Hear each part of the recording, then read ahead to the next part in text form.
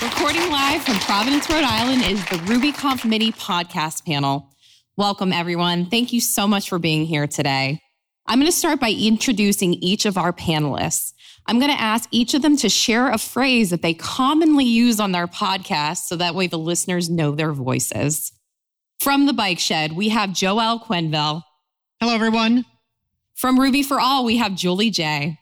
Hi. From Chats in the Cupboard, we have Andy Kroll. Hello. From Code and the Coding Coders Who Code It, it's Drew Bragg.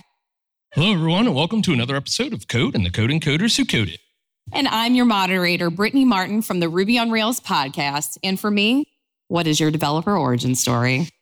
And because I am delightfully type A, before we dive in today, let's cover a few things. First, we are super grateful that we'll be able to take the audio feed from this recording and post it as a podcast. This is a love letter to our listeners who could not be with us today. Second, I plan on aiming most questions initially to a panelist, but panelists, if you want to chime in, please raise your hand so we get a clean cut of the audio. Speaking of, we are taking questions today from you in the Rubyconf Mini Slack channel under the channel podcast-panel-questions. I know, just an elegant name there. Please post your questions there so the panelists can volunteer to answer. And lastly, this is the first time a podcast panel has been a part of the main agenda for the conference. I am seriously so grateful to Gemma, Emily, and Andy for making this happen. Also to our editor, Paul, who works really hard and uses a lot of magic in order to make these panels sound great. Thank you so much, Paul. And with that, let's do this. Question 1, Julie. As our newest podcast on the panel, can you tell us why you started Ruby for All and how the community reception has been so far? Thank you for the question, Brittany. I wanted to start Ruby for All because as a junior, I was listening to a lot of the Ruby podcasts, which are fantastic. However, a lot of them were going over my head as the concepts were more challenging than what I was ready for. And I wanted to do something to help the juniors into the community. I was at RailsConf when I met up with Andrew, and he offered to co-host with me, and Ruby for All got created. I think it's been great. We've had a lot of feedback saying that they really enjoyed it, and it's been helpful to some of our listeners. And again, we accept feedback. So if anybody has been listening, thank you. And also, please let me know how we can improve. Joelle, as someone who has taken over hosting duties of a podcast myself, can you give us an inside view as to how that happened? So Steph Vicari, who was the former host, along with Chris Toomey, was looking to transition off of the podcast. She and I were working together on a client project pretty closely, and I was feeding her a lot of ideas for potential topics to talk about on the Bike Shed. It got to the point where I got invited to the Bike Shed Trello board, and I could just directly add ideas onto the board. And so when it came time to bring on a new host, I had a little bit of an inside track there. And so I was really excited to come on.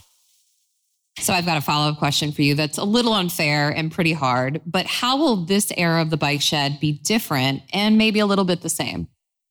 I think one thing that's unique about the Bike Shed is that it's a conversation show. It's not quite so much an interview approach. So it's just two people talking about interesting topics, and the audience gets to be a fly on the wall. And that is something that's part of, I think, the identity of the show that I definitely want to keep moving forward.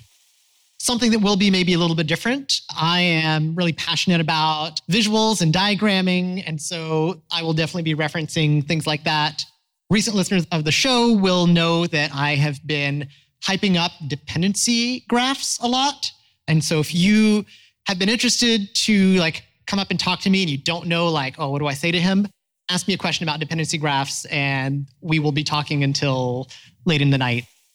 Okay, noted. So dependency graphs. The rest of your questions will be about No, I'm just kidding. Andy, what is your goal for Chats in the Cupboard? Chats in the Cupboard was an excuse for me to have a chat with Vaidehi. So she lives in Portland and I live in Brighton, and the time difference is horrendous.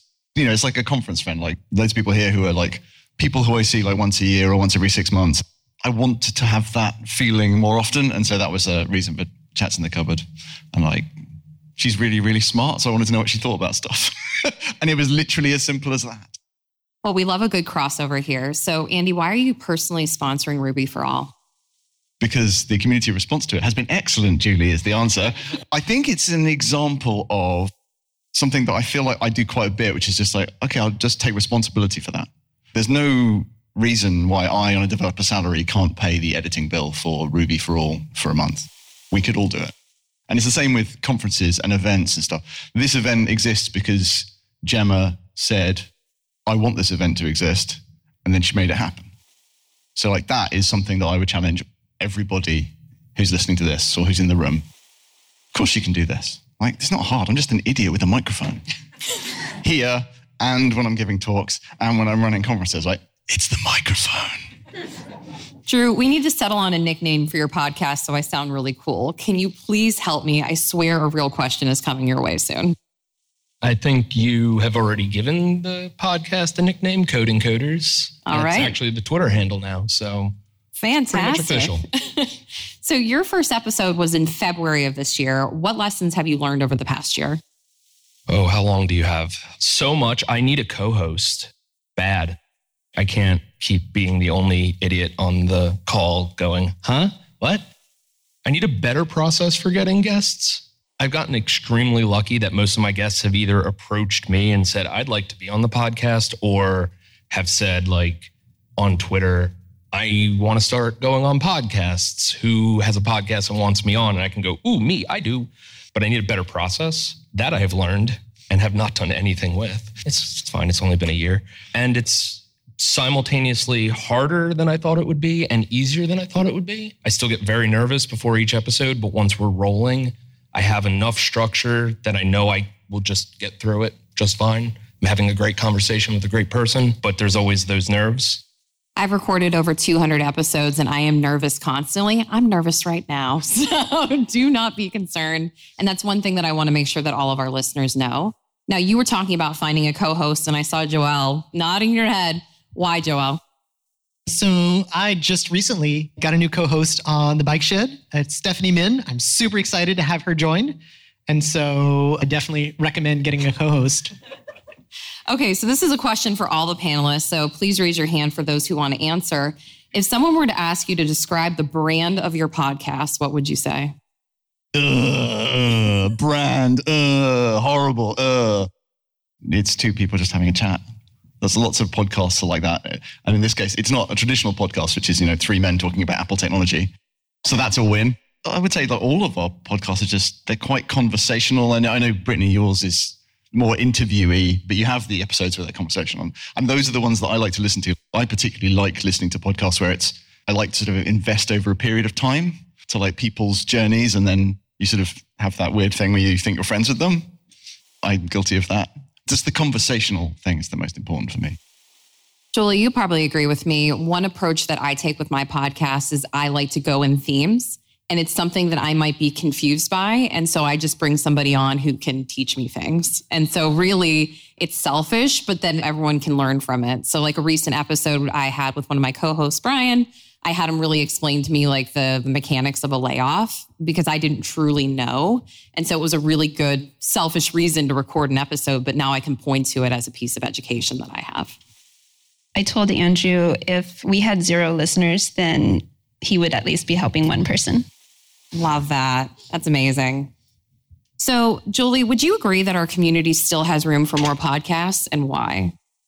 There's always room for more podcasts, and I believe that we need more content out there. And I'm extremely nervous right now, and I'm able to sit here in front of you. Every time I'm doing a podcast with Andrew, I tell him I'm nervous. Every week I'm nervous. But if I can do it, then anybody who wants to can do it. So if you have something to say, we want to hear it. And you do have something to say. Absolutely. Joelle, I know you like to tackle technical topics on the Bike Shed. Do you have any advice on how to do that over an audio format? That is definitely challenging because code is a visual medium. And so I think going back to the session right before about communication, know your audience, know the point you're trying to make, and try to understand why they would care and work backwards from there. Have you ever considered doing anything creative around show notes in that regard, like almost like a prerequisite homework? Pull over to the side of the highway and please read my show notes before you listen to this episode. I've considered it before. I've thought about it a little bit because I would love to do an episode on dependency graphs. And they're inherently very visual. And I haven't found a way to make that episode yet, but I'm considering it. Okay, so now dependency graphs are the brand of the Bike Shed. Have we agreed to this? Yes? Okay, cool. I'm glad we're on the same page on that front. Andy, talk to me about hiring a junior developer at Coverage Book. So I'm currently in the process of hiring a junior developer. So this is part of the thing that I sort of kicked off in my head with the first Ruby Friend mentorship thing. We decided that the thing that we've been telling ourselves that our team wasn't big enough, or we would do a bad job, or maybe we're not the best place to be hiring a junior, we decided that was bullshit. As a result, are hiring people from boot camps in London with the idea that it's a year-long, fully paid job. It's not an internship. It's a fully paid job for a year. And at the end of that, as we know, there are many, many hundreds of 3 to 5 year experience jobs that you could totally get if you've got 12 months experience. So my plan is to keep generating those people. And by doing that, as an example, then wrap up how I'm doing that. We're a team of 3 Ruby engineers, 1 front-end person and a designer in the product team. So if we can do it, then pretty much anyone can do it. And I don't think it'll be that hard. Not in that kind of impossible hard way. It will be hard, obviously, because hiring people is hard and teaching people is hard, but in a good and positive way, and hopefully in a way that will let others do the same thing, even with small teams. The world of hiring junior developers is such a hot topic right now. And by the way, it should always be a hot topic. True. But not like the store. But I imagine you just had an onslaught of applications. We had quite a few. Primarily, the role is not fully remote. Part of me exploring this as a hiring manager of a junior person is that I want some in-person time for them to come down to Brighton for a couple of days a week. It's not fully in-person because I'm not in the office fully. But I think increasing that bandwidth, particularly given that it's a time-limited thing, is something that we're trying to do. So we've had like 30 or 40 candidates, but mostly from where I went to find the London boot camps. And I went in there and I talked to them about Ruby because they're learning Ruby because Ruby's a great teaching language. And that's one of our community benefits. And then I go in there and I'm friendly and I'm personable and I'm being the best version of myself to represent all of us in those rooms. And that's something that anyone could do. You can find your local boot camp. You can go and talk to them and represent for us and convince yourself that you can hire that person. So yeah, like 30 or 40, but primarily from in-person going and doing the work of finding them rather than randoms from the internet. Because obviously people who aren't programming Ruby have got no idea who I am. So therefore me yelling about it on Twitter actually doesn't help that much. All right, we're going to move to some listener questions. I'm going to start with Mina Slater. And I'm going to aim this one to Drew, but I want to hear from everybody in case you have a good story. If a recording of a planned episode doesn't go well, how did you manage that? Oh, that's like every episode for me. I had an experience like this. My recording with Kevin Murphy, the first time we recorded, something happened with Zoom. It kept crashing. There was audio in and out, and it was terrible. I spent hours trying to get it right. And I eventually just reached out to him and said, hey, could we do that again? Because it was bad. But yeah, you can always just reach out and say, hey, can we try that again? Most people are happy to talk more.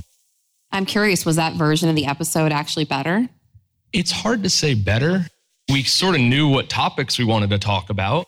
I remembered I wanted to ask him about hockey, but there is something nice about having that natural conversation with someone. Mm-hmm. So when it's, hey, let's redo the thing we just talked about, you lose a little bit of that. But I don't think that happened too bad with the second round episode. I think it's a really good episode. Does anyone else have any other episode stories? Go for it, Julie. So all of our episodes are not planned, but we were receiving feedback that I needed to speak more. And so there was one episode, it was the imposter syndrome episode, where as I was editing, it was like Andrew talking 95% of the time and me 5%. So I said, Andrew, can we re-record this? And we actually had a plan in place for me to talk more in that one. And I think it turned out really well. Julie, I'm curious, you said that you got a lot of feedback about speaking more. Where are you getting that feedback from? So I posted a tweet from Ruby for All requesting feedback, and a lot of the public ones were really great. And I got one DM, which was kind of like a hamburger feedback. So it was like really nice. And then one little feedback.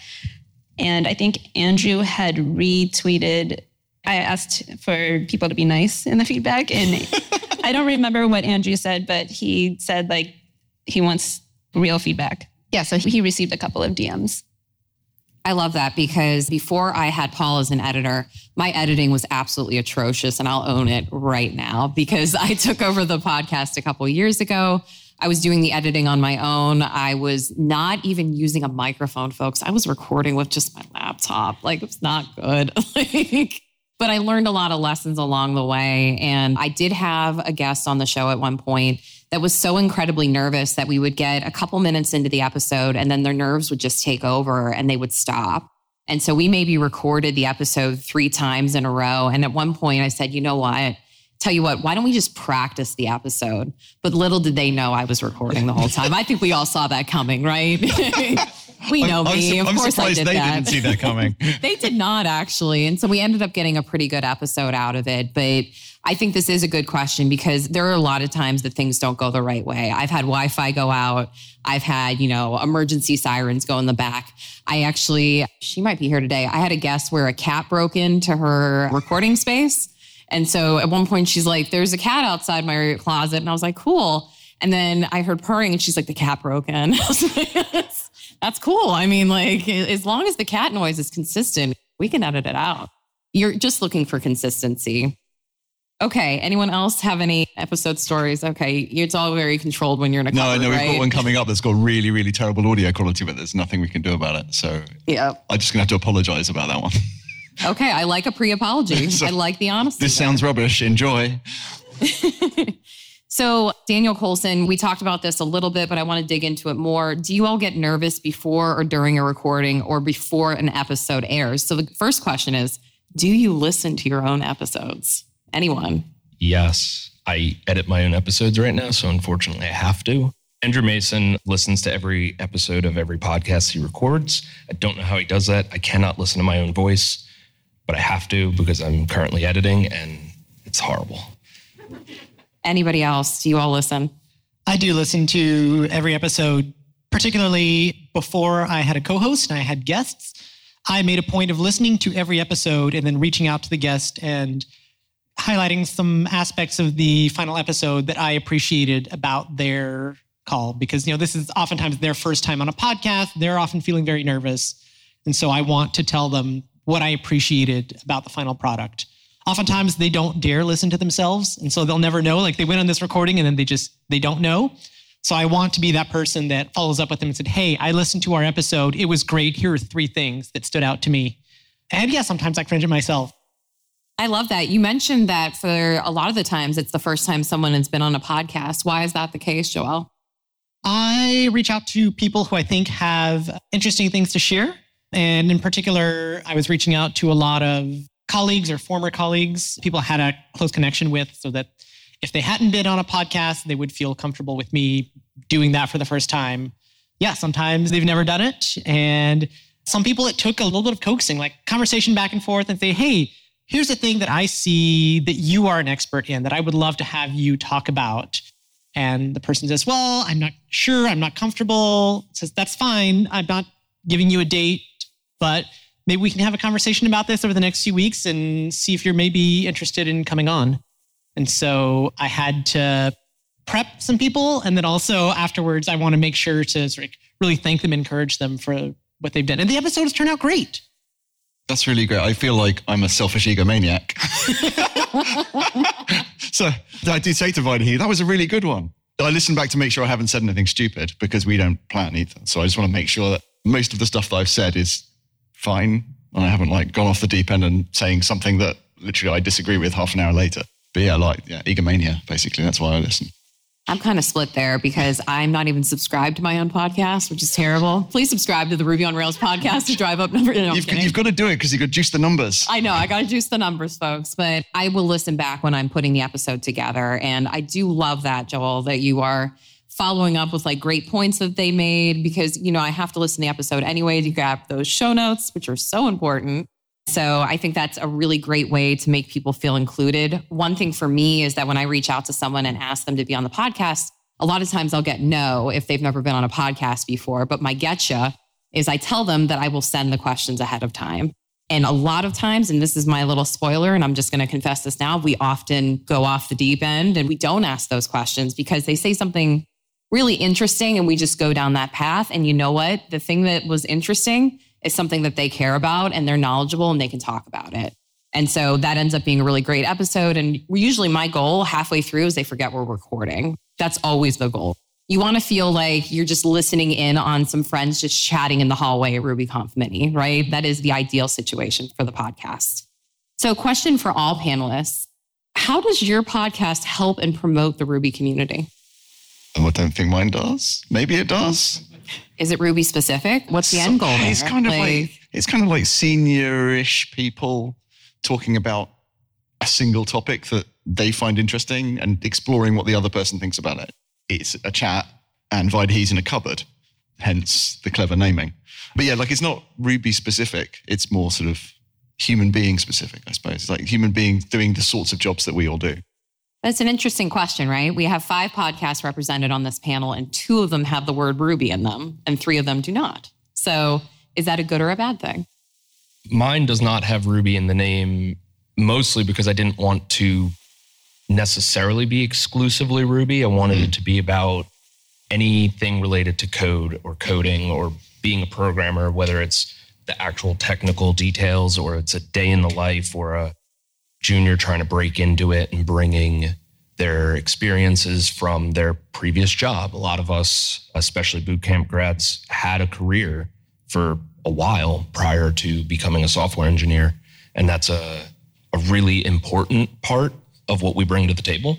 When I was trying to come up with the name, apart from just not being clever enough to come up with anything with Ruby in the name, I didn't want it to be like, yeah, this is all we talk about is Ruby and you have to be in the Ruby community to listen. You can be part of any community and listen. Hopefully hearing how cool some Rubyists are, you come over to the dark side and start programming in Ruby. Does anyone else have any thoughts on that? I think for the Bike Shed, it's about more than just the code element. As software developers, a lot of our day-to-day life is definitely more than code. So we'll talk about things like working iteratively that applies to many different languages. We might talk about process. We might talk about Git. We might talk about learning and career, in addition to things like object-oriented design or particularly Ruby topics. I had an episode recently about class methods and when they are useful. And so these are all things that as Ruby developers, we hit multiple times in our day. And some of the aspects are technical, tied to the Ruby language. And then some of them are more broadly true for people across many different languages. Joel, it's like you knew that Mina was going to give you a follow-up question to that one. So have you ever considered streaming the Bike Shed on Twitch or YouTube? I have not considered it. I have considered doing occasionally, maybe like a live show version, but not as a consistent thing. Has anyone considered ever doing a live episode of the podcast as opposed to, the live episode that we're recording right now? I was going to say live episodes are rubbish. You don't want to do those. No, because this is my face. And I'm so sorry that you have to see it right now. It's actually what I liked about being on yours was there is no video. When I'm recording via Zoom, you can see the other person and there's a small distraction element that comes along with that. So, no, we're not going to stream. Well, that's a good question. We can each ask each of the panelists, like, how do you record? I record over a piece of software called Cast Studios. I do record Zoom for only one special person in my life, and that is Gemma Isroff. But everyone else, I record without any sort of visual piece because to me, it's less stressful not being able to see, but I can see there being some help, in being able to see facial expressions. So how about you, Jolie? We use Zoom, and actually I noticed the difference because I was on the Ruby on Rails podcast 1 week after I did it with Andrew, and I could see Andrew's face. So I could see his expression. I could see if he's paying attention, but I probably wasn't. Couldn't really. And I was. How about you, Drew? So yeah, it's via Zoom, cameras on. I let the guests decide if they want to keep theirs on. I keep mine on because I've been told by multiple people that it is helpful to see a face. When I'm listening to, say, a screencast, like a Go Rails episode, I really appreciate seeing Chris. I have no idea why, but I know I do. So it's there. If they want it, me personally, I feel like I can focus on the content a little better if I'm not looking at a person. But if someone wants to have their camera on, I can still record fine. I sort of want to be off camera, but the other person on camera so I can get their best of both worlds. I love that. How about you, Joelle? We record using a software called Zencaster, which has a mode where it will do video, but not record it, only record the audio. I like the video because you get all of the sort of nonverbal cues, which I think allows for more natural conversation. The goal of this would be like, what would it be if Stephanie and I were just hanging out, getting coffee and chatting about a cool tech topic where we do see each other's face. We get to, use our hands or emote. And so can we recreate that a little bit while recording online? I'm the same, like video all the way, but we don't save it. We have video. It's mostly because I'm seeing my friend and I want to see my friend. So that's part of the thing. Question from Brandon Reaver for the entire panel. Who would you love to have on your podcast one day and what would you ask them? Do you have that one special guest that you would love to have on the show? Hey, they might listen to this episode and say, absolutely. I want to have Aaron Patterson on. Okay. Yeah, I want him on the podcast and I don't have necessarily a specific question for him other than what are you working on? But I just feel like that would be an amazing episode and a very special one to me. Well, I think there are people here that can help you make that happen. So let's make dreams come true, people. Okay? And then I can also extend that question out. Are there any of the shows on this panel or other shows in the community that you would love to guest on that maybe you grew up through the Ruby community listening to that you haven't been on? I mean, I, for one, would love to be on Ruby for All, but I would have to have the perfect topic ready to go. So definitely not an immediate thing. I want to earn my way into a guest spot on Ruby for All. We can't wait to have you. I love this podcast matchmaking. Okay, so we talked about visual podcasts. We talked about Twitch or YouTube. Question from Kayla. What are the unexpected legal and business things you have to deal with as someone running a podcast? I love this question so much. Does anyone consider legal and business things? No. Anyone? What? I'm just an idiot in a cupboard. Of course I don't think about that stuff. What goes into actually producing a podcast? What goes into starting a podcast? And is anyone actually thinking about sponsors, merchandise, trademarks, logos, like all of that stuff? I was concerned that our logo, because it's AI generated, we had to get a patent or something on it, but I had no idea it was AI generated. That is so cool. I love that about that. One thing that's interesting is that on the Bike Shed, we often talk about things that happen at work. And both Stephanie and I are consultants with ThoughtBot. We work with clients. And so if we want to talk about things that we've done, we have to figure out sort of how much anonymization we want to do.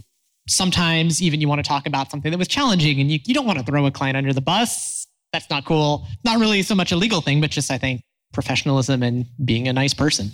Who has sponsors on their show? Does anyone have sponsors? Or me. Okay. I mean, the Ruby on Rails podcast is sponsored. That's how we pay for our editor. I got lucky in the fact that when we took the podcast independent, I ended up partnering with Mere Replacement, and they handle all the business things for me. So they handle like talking to sponsors. They handle paying Paul, which is important. And one thing that we do is when we have guests on the show, we send them a thank you package in the mail. And that includes like merchandise that we have put together. We recently came out with a store of merchandise to like promote a nonprofit that we cared about.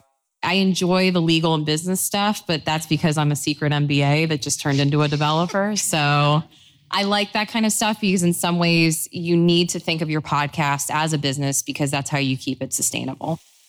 And Ruby for All recently got sponsorship. We had discussed Andy Kroll. And one of the questions was, do you listen to your podcast? And I had to because I was editing them. But once we started having an editor, I don't listen to them at all. You're welcome. Thank you. You're welcome. I'm so jealous. So jealous. Welcome to the good life. Question for Ufuk. What keeps you motivated to keep on producing new episodes week in, week out? And what stops you from saying to yourself, oh, maybe we'll just skip it this week? Well, that's why I'm monthly. That's why I'm less than monthly. Andy, how do you do? Do you do seasons of podcasts? I'm not quite sure what's going on over there. No, we're not quite sure. It's more that like neither of us can totally commit to the weekly thing. Okay. And so like we've been recording season 3 The first one we did in September, and then we did another one like 2 weeks later. And then Vaidehi had some home improvement work done that went from being like 10 days to 6 weeks. So we just done a third one. And if I can get like a fourth one done by Christmas, that would be great. But yeah, like we're massively disorganized. But the benefit is that the whole point of the book is it's the excuse to chat. So like finding a reason to do it is not hard. It's finding the time to do it. How about you, Jolie? Do you have a standing appointment with Andrew to get your podcasts recorded? I do, but also Andrew did a talk with Chris and Jason at Rubyconf, and one of the main points was you have to be consistent. So I think Andrew is keeping us consistent. I love that. How about you, Joelle? We release weekly. We do have a sort of standing appointment to record. I've found that with content, the more you create, the more you also generate ideas, and that the hardest part is often starting. And so this is true, I think, for blogging. It's true for giving a talk up here, and it's true for podcasting as well. It's really hard. I have a goal this year, which I haven't ever done, and that is to produce 52 episodes of the Ruby on Rails podcast. And I'm currently on pace, which is great. I'm ahead of schedule on recording. Thank you. It's hard. You know, I have the 3 co-hosts that I rotate through. I book those interviews, but there are times where I'm really cutting it down to the wire. And then I will have a guest that I have perfectly prepped. We'll have an emergency come up and they won't come. And so then I'm scrambling for another guest just in order to hit that deadline. And that deadline is fake in my mind. But like to me, Wednesday at 8:00 Eastern, there is a new episode coming out no matter what. And sometimes I have recorded that episode, sorry, Paul, Tuesday morning. And so thank goodness for Paul that he can turn those episodes out. But consistency is everything. Sorry for being inconsistent. Question from Jake. What's your favorite non-tech related podcast if you have one? Oh, I've been listening to Dead Eyes. What's that about? It's the story of an actor who was cast in a very minor role in the Band of Brothers TV show and got fired by Tom Hanks, allegedly for having dead eyes. But it's more of an exploration of his career, and it basically sent him into a tailspin. Obviously, like he was a young actor and he was trying to do this, but it sent him into an interesting like tailspin of his self-examination, and now he's like an improvisational comic. And it's kind of a produced-y podcast.